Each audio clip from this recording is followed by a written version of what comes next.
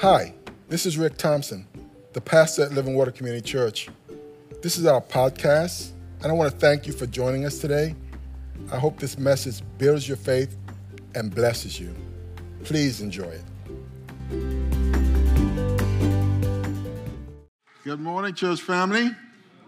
I want to welcome you. I want to welcome those who are joining us online. My name is Rick Thompson. I'm the pastor here at Living Water Community Church.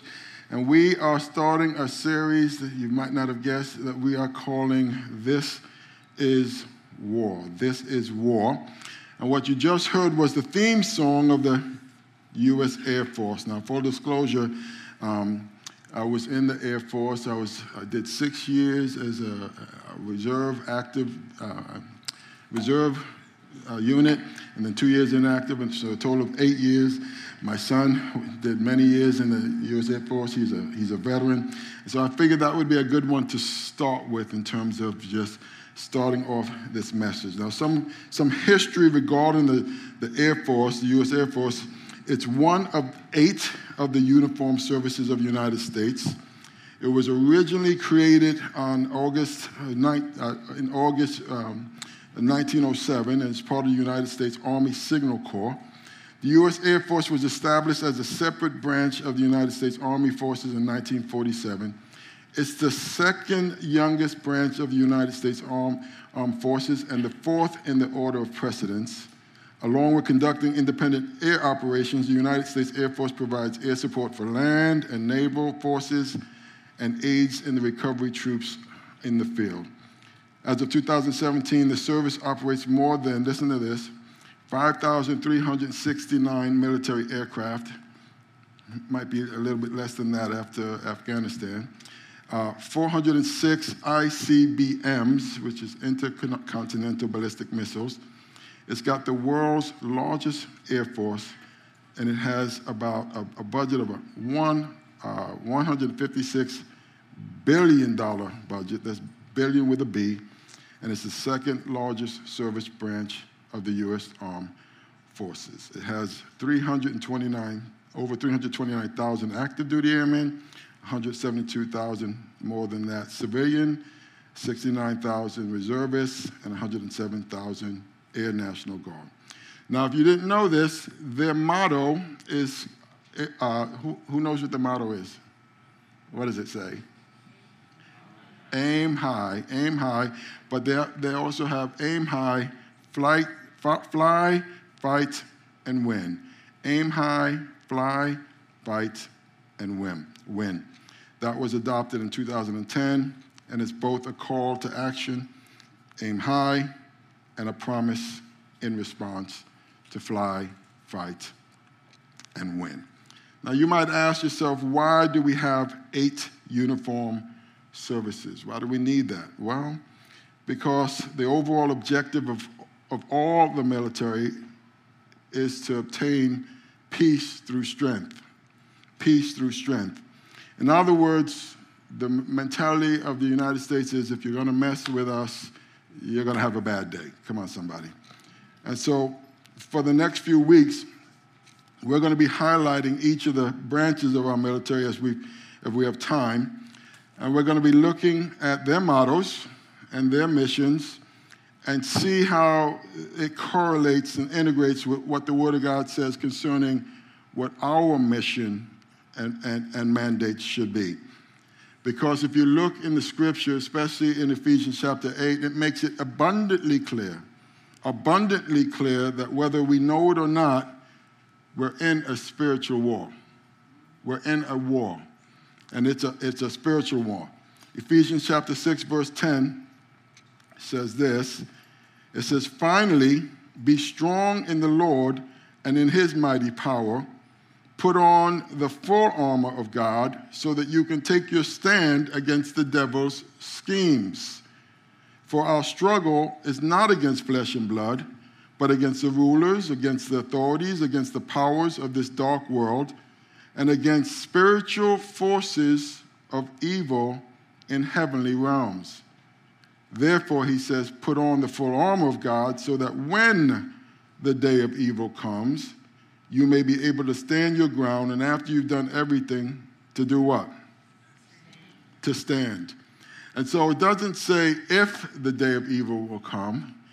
It says when the day of evil comes. And unfortunately, so many in the church are acting as if we're not in some kind of spiritual conflict. This reminds me of what's going on in the world today. We've got a country who has sent spy balloons overhead several times.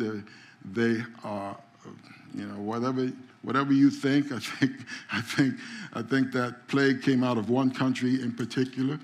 I think that all of our resources in terms of medical, many of our medical, they're buying up farmland, and they've declared an unofficial war against us. But if you pretend like we're not at war, when that day of evil comes, you're going to be in trouble. Come on, somebody.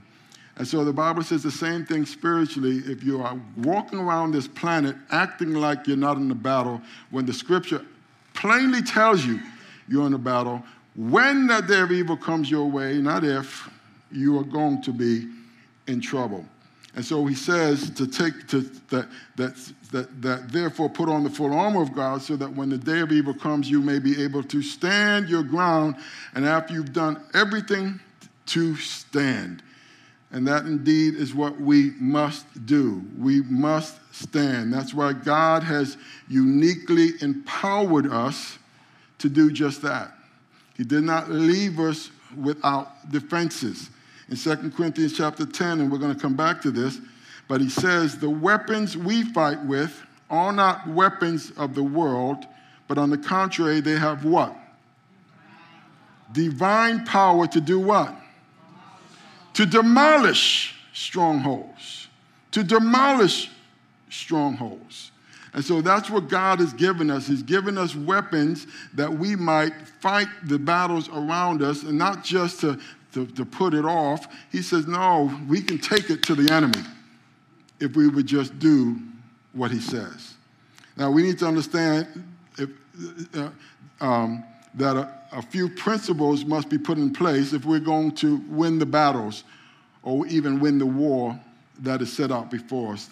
Number one, if we're going to aim high, fly, fight, and win, we do that, and this is your first fill-in, by trusting the instruments. By trusting the instruments. And by what instruments I'm talking about, I'm just letting you know, but whatever instruments God has given us, particularly the Word of God. Now, I came across an article online, and it says some of the troubles that pilots have are a thing called vertigo and SD. I'll explain it in a moment.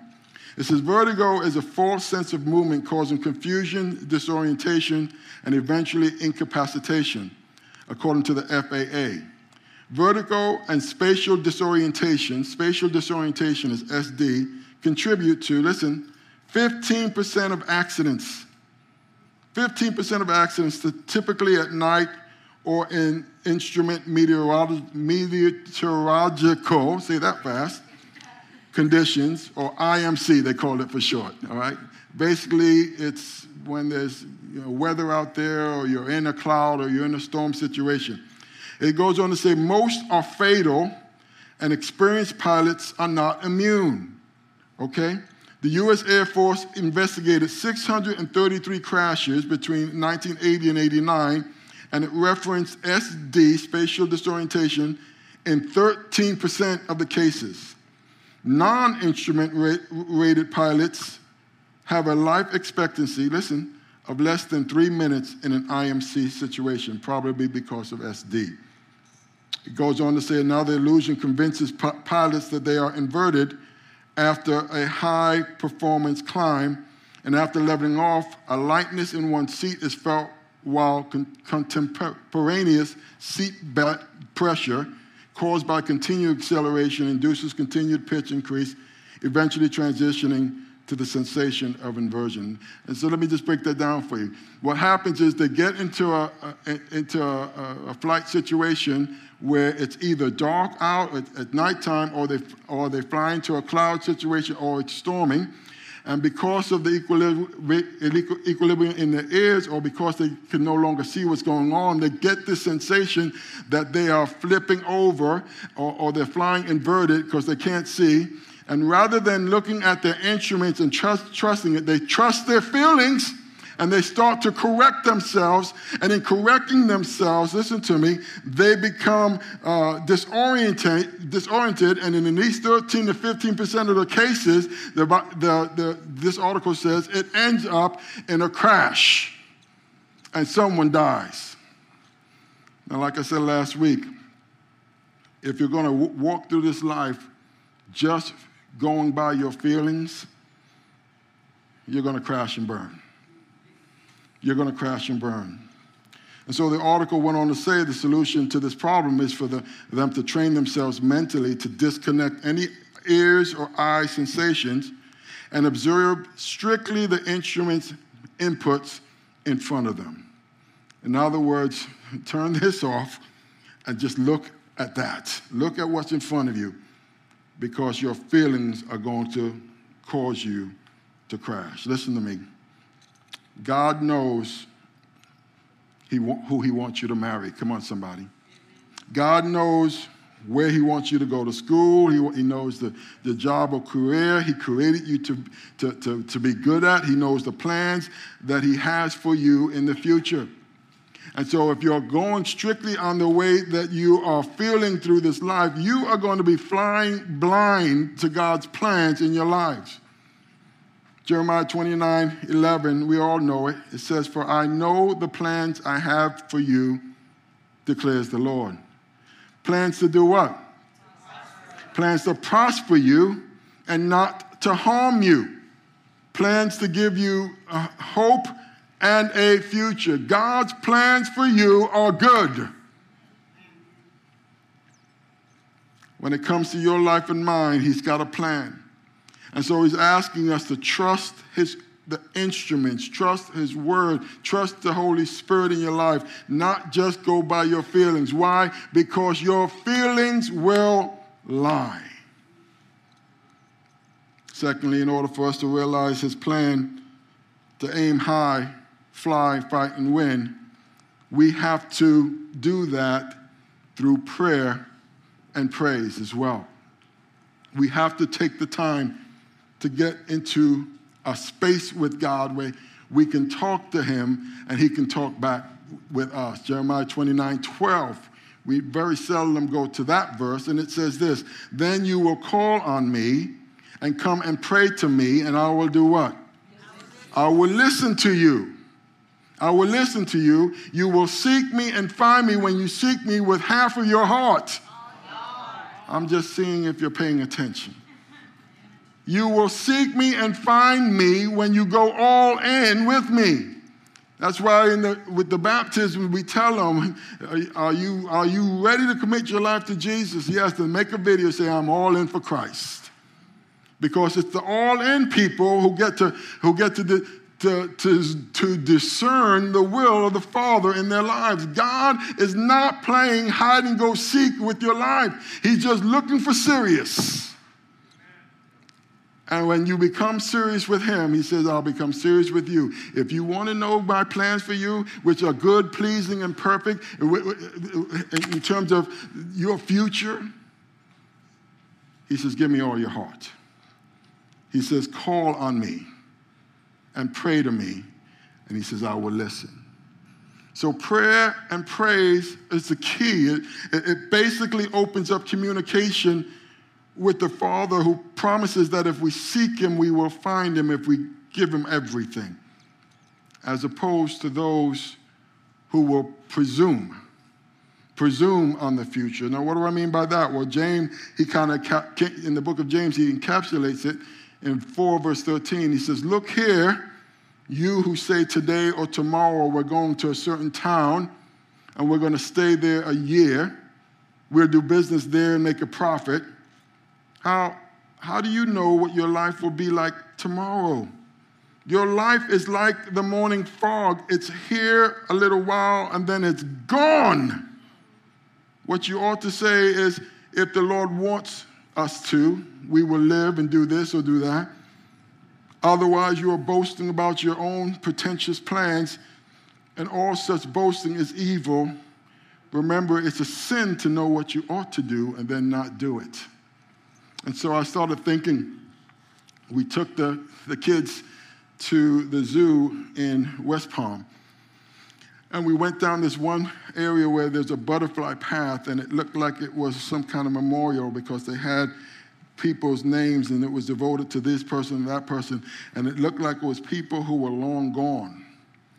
And then I remember what someone recently said. My wife thought I was morbid, but as soon as the guy said it, and I repeated it, I knew it was true. He said, well, I'll ask you the same questions. How many of you knew know your grandparents? Raise your hand.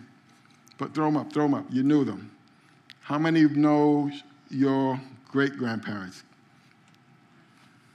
You knew them. How many knew your great-great-grandparents? All right, I see one person who must have been 1 year old when they met their great-great-grandparent. So it all went down the higher you went. I knew my grandmother when she was older, and she had Alzheimer's. But beyond my grandmother, didn't know my grandfather, great-grandparents, no idea, certainly great-great-grandparents. And this is what the guy said. In exactly one generation, most of us will be completely forgotten off this planet. Not just gone, forgotten, except by the Lord. And for those who are living for just the here and now, listen, you're aiming low. Come on, somebody. And you're going to hit your target. And so the Bible says you don't know what your life is. It literally says it's a vapor. It's here today and gone tomorrow, especially in the span of eternity. I want you to keep that in mind. And so he says it's not smart of you then to presume on your life. Where are you going to be next year? What are you going to do in 5 years? What are you going to do this and do that? In other words, it's telling us to leave room for God, because the truth is many of us don't even know what tomorrow is going to bring, much less next week, next month, or next year. Just turn on the news. Very, very few things are predictable in this life. People ask me all the time, am I going to be doing this or am I doing that? And oftentimes I'll say, yes, if the Lord is willing. And the reason I do that is because of this verse.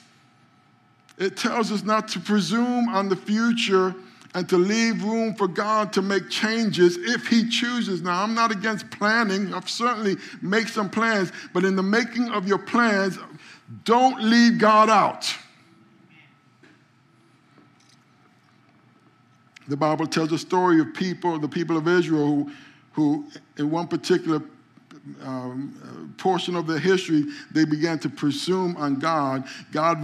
The plan of God was to bring them into the promised land, and he told them to take your people in, and they decided to send out 12 spies to go spy out the land first. And when they spied out the land, 2 of them came back with a good report. It's a land flowing with milk and honey. It's fantastic. Let's take it. And the other 10 came back and said, no, slow down. There are giants in the land, and we are like little grasshoppers in their eyes. Let's not go. And they spread a bad report among the people, and the people decided they weren't going to go. And not only were they not going to go, they were going to stone Moses for bringing them out here, and they were starting to talk about going back to Egypt and going back into slavery, which only got God upset. And in that moment, God decided, according to the scripture, he says, I'm going to take them all out. And Moses interceded on behalf of the people, and God, the scripture says, caused God to change his mind. He said, but this is what's going to happen. None of them, not one of them are going to enter into the promised land, except for the 2 that came back with a good report and their family, Caleb and Joshua. And the rest are going to wander in the wilderness for 40 years until they all die. And their children I will bring into the promised land. And the 10 who came back with the bad report, who spread that news among the people, the Bible says they caught a plague and they died instantly. Now, the people saw all this happening, and they decide, we're going to change our mind now. And we're going to go in and take what God has given to us. Numbers chapter 14, verse 39. When Moses reported this to all the Israelites, they mourned bitterly that you're not going in. And so early the next morning, they set out for the highest point in the hill country, saying, now we're ready to go up to the land the Lord promised. Surely we have sinned. But Moses said, why are you disobeying the Lord's command? This will not succeed. Do not go up, because the Lord is not with you. You will be defeated by your enemies, for the Amalekites and the Canaanites will face you there. Because you have turned away from the Lord, he will not be with you, and you will fall by the sword. Nevertheless, in their, what's the word he uses? In their presumption, they went up toward the highest point in the hill country. And though neither Moses nor the ark of the Lord's covenant moved from the camp, in other words, I'm going with or without you, God. Then the Amalekites and the Canaanites who lived in that hill country came down and attacked them and beat them down all the way to Hormah. They were slaughtered because they went against the word of the Lord in their lives. And they presumed that they were going to get the victory with or without God. Folks, listen, if we want to avoid a beatdown spiritually in our lives, if we don't want to presume on the future and go through life solely trusting in our feelings, we need to get to the point in our lives where we trust in God's instruments, which is the Word of God. And that we would spend some time in prayer and praise to him, because our worship is our warfare. Come on, somebody. And when the praises go up, listen to me, the presence of God comes down, and my Bible says where the Spirit of the Lord is, there is freedom, there is liberty, and there is victory. And it's in those moments when we will take the time to listen to what God says. In those moments, God will whisper his plans and his purposes for your life. But we have to take the time. Now, listen, I want you just for a few minutes to listen to this amazing testimony. Some of you might have seen it, but it's about a girl who had an encounter and what God did to change her life. Take a listen to this. I was in the LGBT community for 16 years. I was planning to have breast removal surgery. I had been taking testosterone for 2 years. And after I started transitioning, I'm still depressed, I'm still suicidal, I'm still struggling. I started looking for answers. This is not what I thought it was gonna be. I need something because something in my soul is missing. I was working out at the gym at this girl. She asked me to go to church with her. No, God doesn't want somebody like me in the church. I don't belong there. I ended up going there, and I encountered God for the first time ever. And all of a sudden, God speaks to me and gives me a vision. There was a man and a woman on one side, and then on the other side, there was a man and a man and a woman and a woman. The man and the woman had babies. It was like glowing really bright, and it was like generations went down the line. And then on the other side, with the man and the woman, there was a red line under their feet, and it was black because you can't recreate life that way. Then God speaks to me, and he says, I made man and woman so you could recreate and share the good news of my son, Jesus Christ. But the devil is wiping out entire family bloodlines, and generations of people that I intended to be born will not exist for my glory. Wow, I've been really selfish my whole life. Everything in my life was based on my feelings. I was wrong. The next day, I went to church and I got set free of the demonic spirit of Jezebel. And I didn't know anything about demons. I didn't know there was a spirit behind homosexuality. I didn't know there was demons behind false identities, but there was. And I know now that James Harley, which was the name that I went by, false identity, that was never who I was. But the devil stole my identity from a very young age, and that's why I believed I was born that way. God loved me the entire time. Come on, somebody. Hallelujah. Now, she said everything in her life was based on her feelings. Did you catch that? Yes, sir. And she was wrong. Not just wrong, but dead wrong. And it only left her, I'm going to say, busted and disgusted, living with pseudo-personalities, false identities, and demons. Her words. That's her testimony. And demons. And it's only after she surrendered her life to Christ that those demonic strongholds were broken and they had to leave. Which brings me to my third point this morning. If we're going to aim high and fly over the enemy and fight and win, listen to me, we are going to have to take up God's weapons for our spiritual warfare. We're going to have to take them up. It's just like the children of Israel, God had promised the land to them, but they had to go in and remove the giants out of the land. But they weren't going to do it by themselves. They were going to do it with God's help. Come on, somebody. And the problem with them was they saw themselves small in the eyes of the giants. But they didn't realize that even if they're facing a giant here on earth, nothing is bigger than our God. Come on. Nothing is bigger than our God. And so we have to take up God's weapons of warfare. Ephesians already told us that we wrestle not against flesh and blood, but against powers and principalities and ruling spirits in high places. So this battle is primarily not fought with flesh and blood. This battle is fought in our prayer closet, on our knees before the Lord. Come on, somebody. And in 2 Corinthians 10:4, I will read it again. It says, for the weapons of our warfare are not carnal, but they're mighty through God to pulling down of strongholds. The NIV says it this way, the weapons we fight with are not the weapons of this world. On the contrary, they have divine power, again, to demolish strongholds. And so what I'm talking about Holy Spirit angelic power. I'm talking about the power that the scripture says that was enough to raise Jesus from the dead. At first he raised Lazarus from the dead in 4 days, and then Jesus came along and said, you know what, now I'm going to get up in 3. Come on, somebody.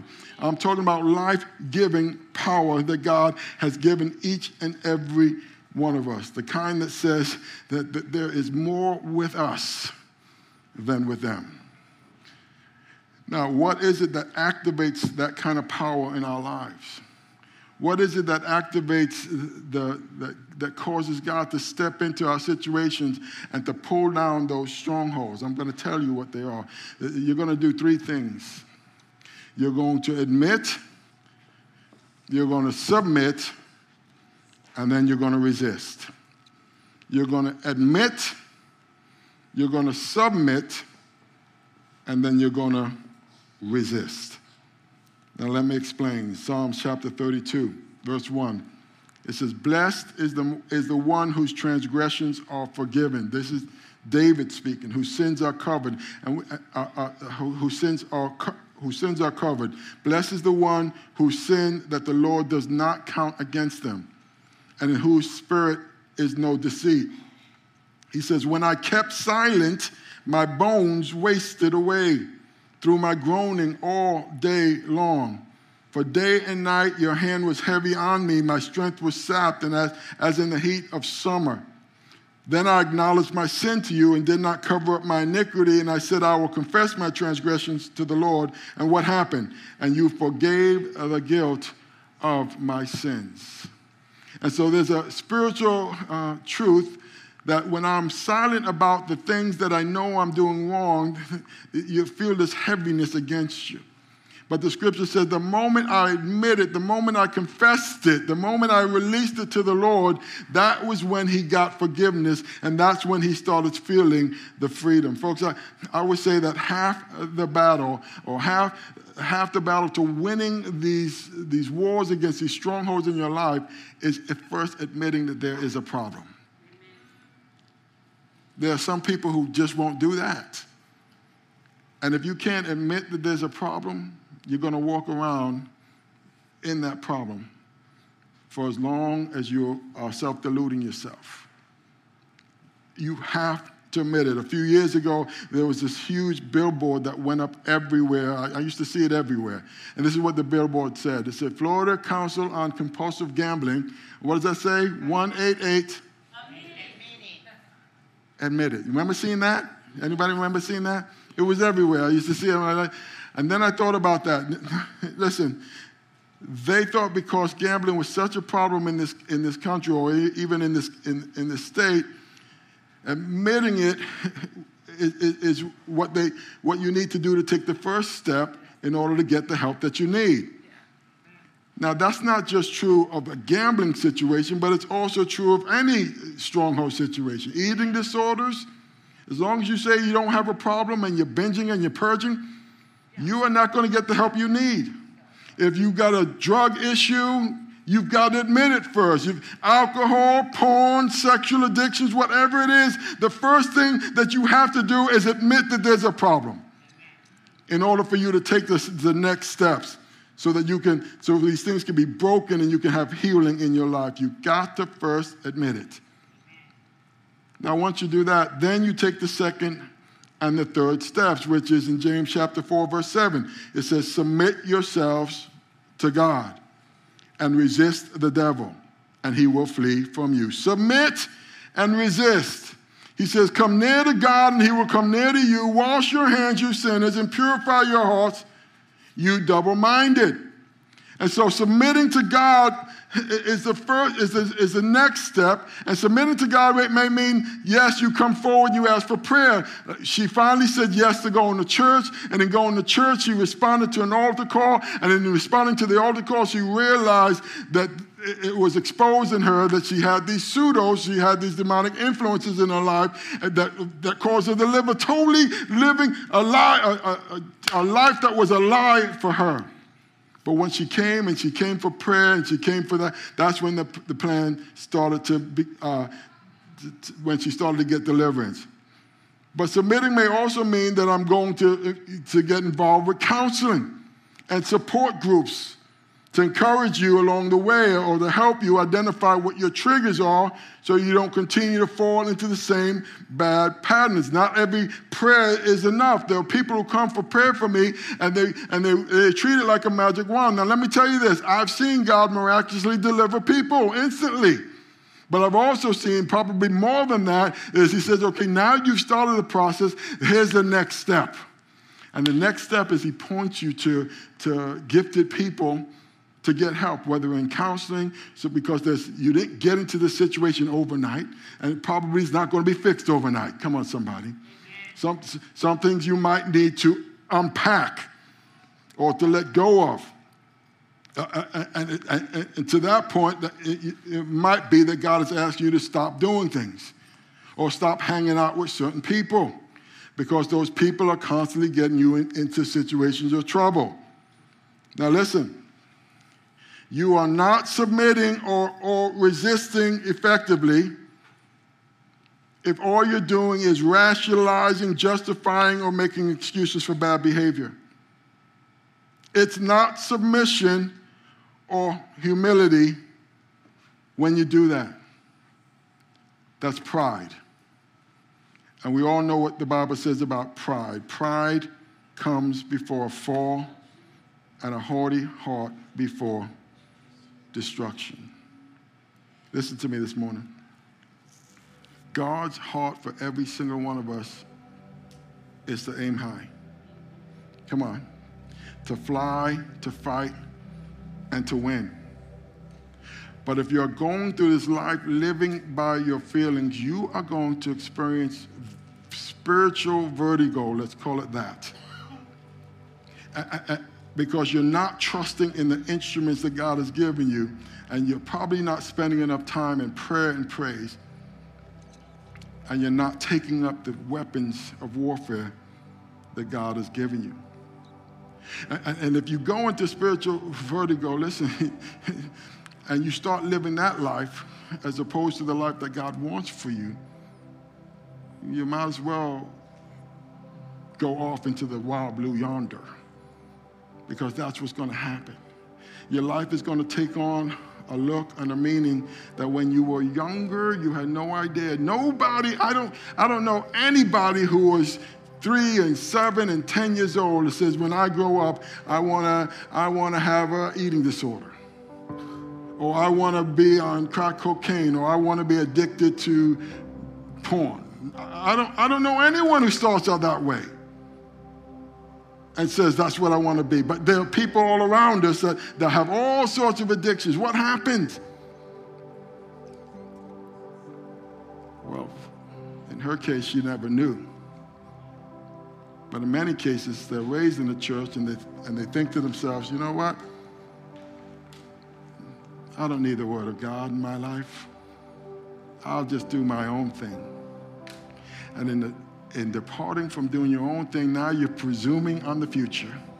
And off you go into the wild view yonder, and you're not trusting any longer in the instruments that God has given you to make it through this life. God wants to bless you. He wants you to have a full life. I had some friends who sent me a text the other day, and the text was, are you familiar with Deuteronomy 28? And why, if it is true, why aren't these things happening? And I was familiar with Deuteronomy 28 because I used to go into my prayer closet every morning 20, 30 years ago and pray Deuteronomy 28. And this is Deuteronomy 28, basically in a nutshell. If you will listen to what I'm telling you to do, you will be the head and not the tail. You'll be blessed going and coming. The enemies who rise up against you one way will flee from you 7 ways. You will be the lender and not the borrower. If you will do what I say, it's blessings and curses. But he says, if you don't do the things that I'm telling you to do, your life will be the opposite. You will be the tail and not the head. You will be cursed in everything you do and all these things. And I'm going down this list. And as I'm going down this list, I said to myself, oh my God. I'm blessed. And I'm not blessed because I'm anything special. I'm blessed because by God's grace, I've tried to listen to the instruments from a young age when he says, young people, give me your youth. There's so many says, well, I'll do that when I'm older. I'll follow the Lord when I'm older. You are presuming on the future. You don't even know what tomorrow will bring. Your life is just a mist. Today, if you hear his voice, he says, do not harden your heart. The time to give your life to Jesus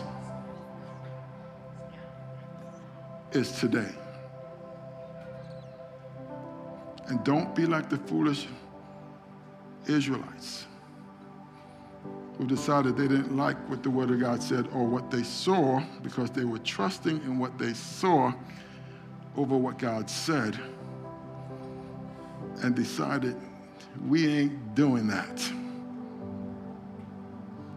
And then when they saw the consequences come down, then they decided, okay, we'll go ahead and do it, but it was too late. And they started presuming on the future without the blessings of the Lord in their lives. God's got a plan. For I know the plans I have for you, declares the Lord. Plans to prosper you and not to harm you. Plans to give you a hope and a future. But he says, but you must call on me. And call on me. When you call on me, you'll call on me with all your heart. I will listen to you when you call on me with all your heart. Listen to this last scripture. The scripture says in 2 Corinthians 5:7, it says, for we live by faith and not by sight. Folks, that is a good one to memorize. Because if you're walking by just what you see and feel, that's why people get into trouble today. Pastor Rick, you don't understand. It all felt so right. And it went so wrong. How'd you end up with him? Well, we can look at him. He's so good looking. Look at him. He's tall, dark, and handsome. Does he love Jesus? Does she love the Lord? Because she's fine, Pastor Rick. Look at her. And you're not applying the standard of God's word to the decisions that you're making, and off you go into the wild blue yonder. Listen, Jesus said, what does it matter if you gain the whole world and in the end lose your soul? For what can a man or woman give in exchange for their soul? If all you're living for, again, you've heard me say this before, is the here and now and your feelings and your fleshly desires, you have aimed low and you will hit your target. And in hitting your target, your life is going to run into the ground, because the Bible says your life is just a mist. It's here today and gone tomorrow.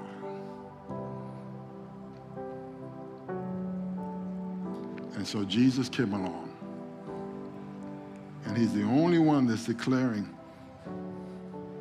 I know the way for eternal life. Because he declares to the world that every single one of us has a spirit inside of you that will live forever somewhere. This world might forget you in one generation, but God will never forget you. And he declares, for I so loved you. This world has messed up. Adam, everyone's forefathers, blew it for everybody. But the scripture says, with the last Adam, and he brought salvation for everybody.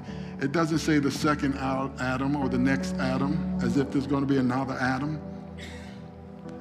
Adam ushered in the human race, and we are all born unto that sinful nature. But Jesus ushered in our spiritual race. Come on, somebody. And to which he declared, if you want to see the Father, you must be born again. And the way you get born again is not by works of righteousness. It's by acknowledging that every single one of us have sinned. We've all fallen short of the glory and the standard of God. And what we all deserve is death. But the free gift of God is what? Eternal life for those who put their faith in him. You will live forever somewhere. No, your body is going to fall to the ground, ashes to ashes and dust to dust, but your life-giving spirit, the one that God breathed inside of you, the person that's inside of you, this outside shell is aging and will eventually fall to the ground, but your inside, that real person is going to live forever somewhere. It's either going to live forever eternally in the presence of the Father or eternally separated from him, which is the second death that the Bible talks about. And he leaves it entirely up to you. Are you going to go through this life trusting in your own instruments? And sure, for a while it might go right. But what happens when the storm comes? The ICMs, what do they call it? Or the cloud covers, or darkness falls, or when the day of evil comes and you feel disoriented. Are you going to flip the plane, or are you going to stay on course? This is what my pilot, remember that old bumper sticker that said, Jesus is my co-pilot? I only have one problem with that. Jesus is not my co-pilot. He's my pilot. I'm going to let him fly the plane. I'll be his co-pilot. Jesus, what do you want me to do now? I think he's better at it than I am. I'm going to let Jesus pilot my plane. And in pilot my plane, he says, I will never leave you, nor will I forsake you. He says, you literally mean the world to him. I honestly believe that if there was only one person left on this planet, Jesus would still come to die, to give his life in sacrifice, so that you and I might be born again and be with him forever. And he says it's a choice. He leaves it to you. And it's not that hard. It's just like admitting the reality of what is going on in this life. Every single one of us have fallen short. Every single one of us need God's grace. We all need God's forgiveness. None of us are perfect. No one does it right all the time. I don't know anyone that has. Jesus was the only one that declared perfect on this planet. That's why he was the perfect sacrifice to pay for my sins and your sins and the sins of the world. And all he asks is that we admit it, submit, and then resist. And that resist could take on many forms. Prayer, counseling, do whatever. This is what I would say. Do whatever you have to do to get the devil off of you. I'm not living with the devil. There's no peace with the devil. I'm going to do whatever I have to do. Come prepare once, come prepare 10 times. Lord, counsel him to deal with this issue. I'm going to do that too. Whatever the Lord says, whatever my pilot says, because whom the Son sets free is free indeed. And God called us to be free people, not bound up by sin or strongholds. You might be out there saying, well, Pastor Rick, there really isn't there's not a devil. I don't know what to tell you. You'll meet him one day. You know, he'll come manifest one day. I don't know how to convince people. There are demonic strongholds, and we are at war.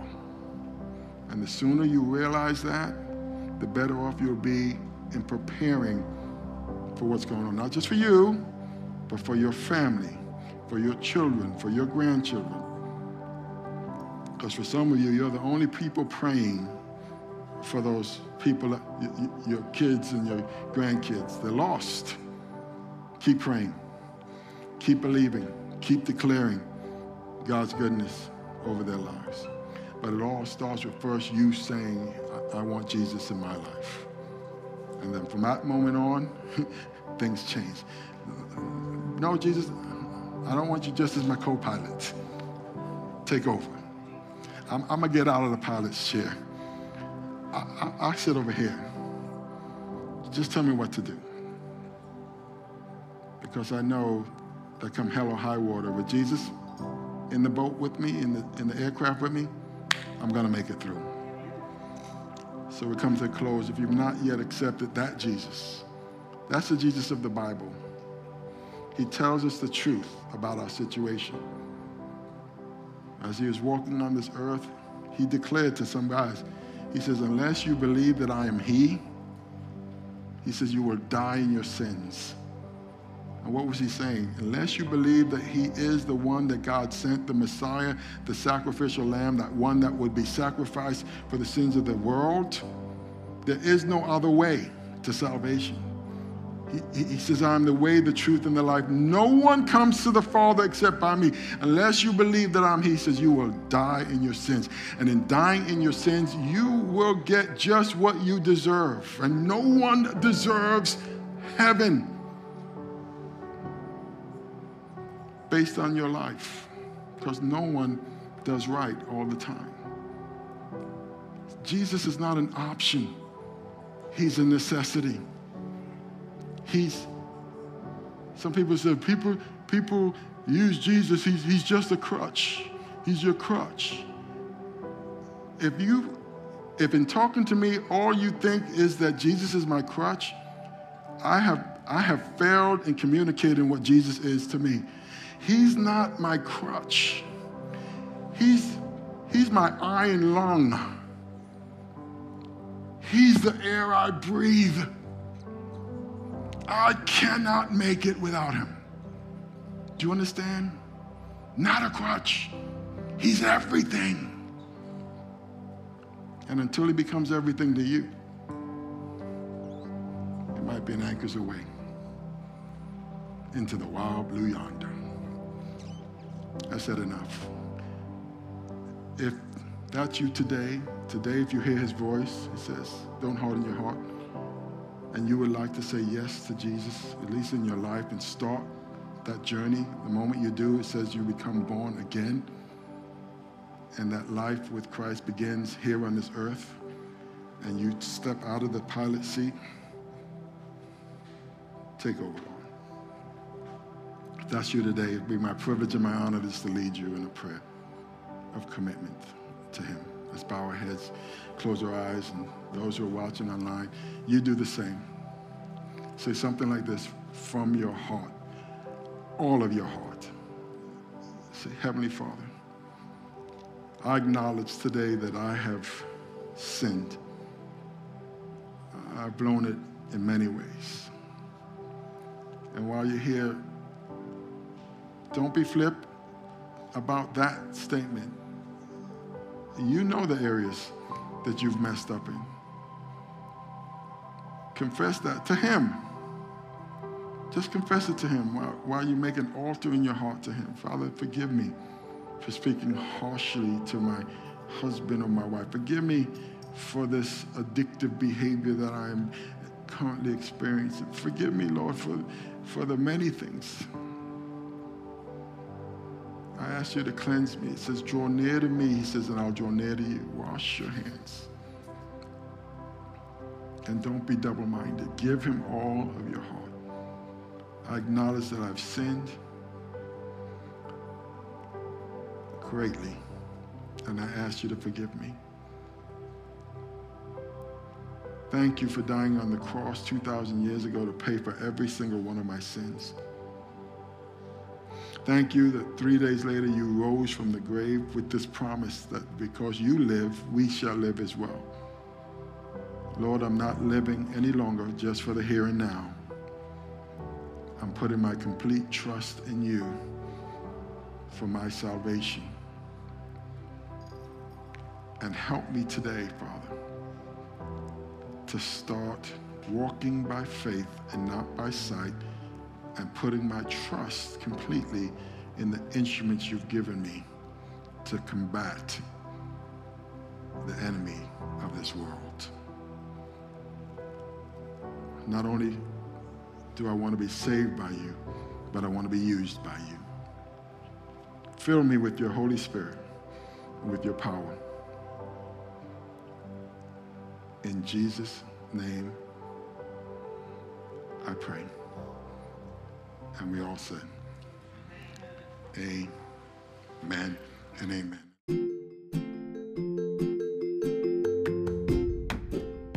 Thank you so very much for listening to this message. We hope you were truly blessed. If you were, please subscribe to our podcast if you haven't already, and share it with a friend. Doing so will cause the seeds of God's word and the message of his love to spread like wildfire. So thanks again for partnering with us in this important way. Stay thirsty for Christ, my friends, until the whole world hears.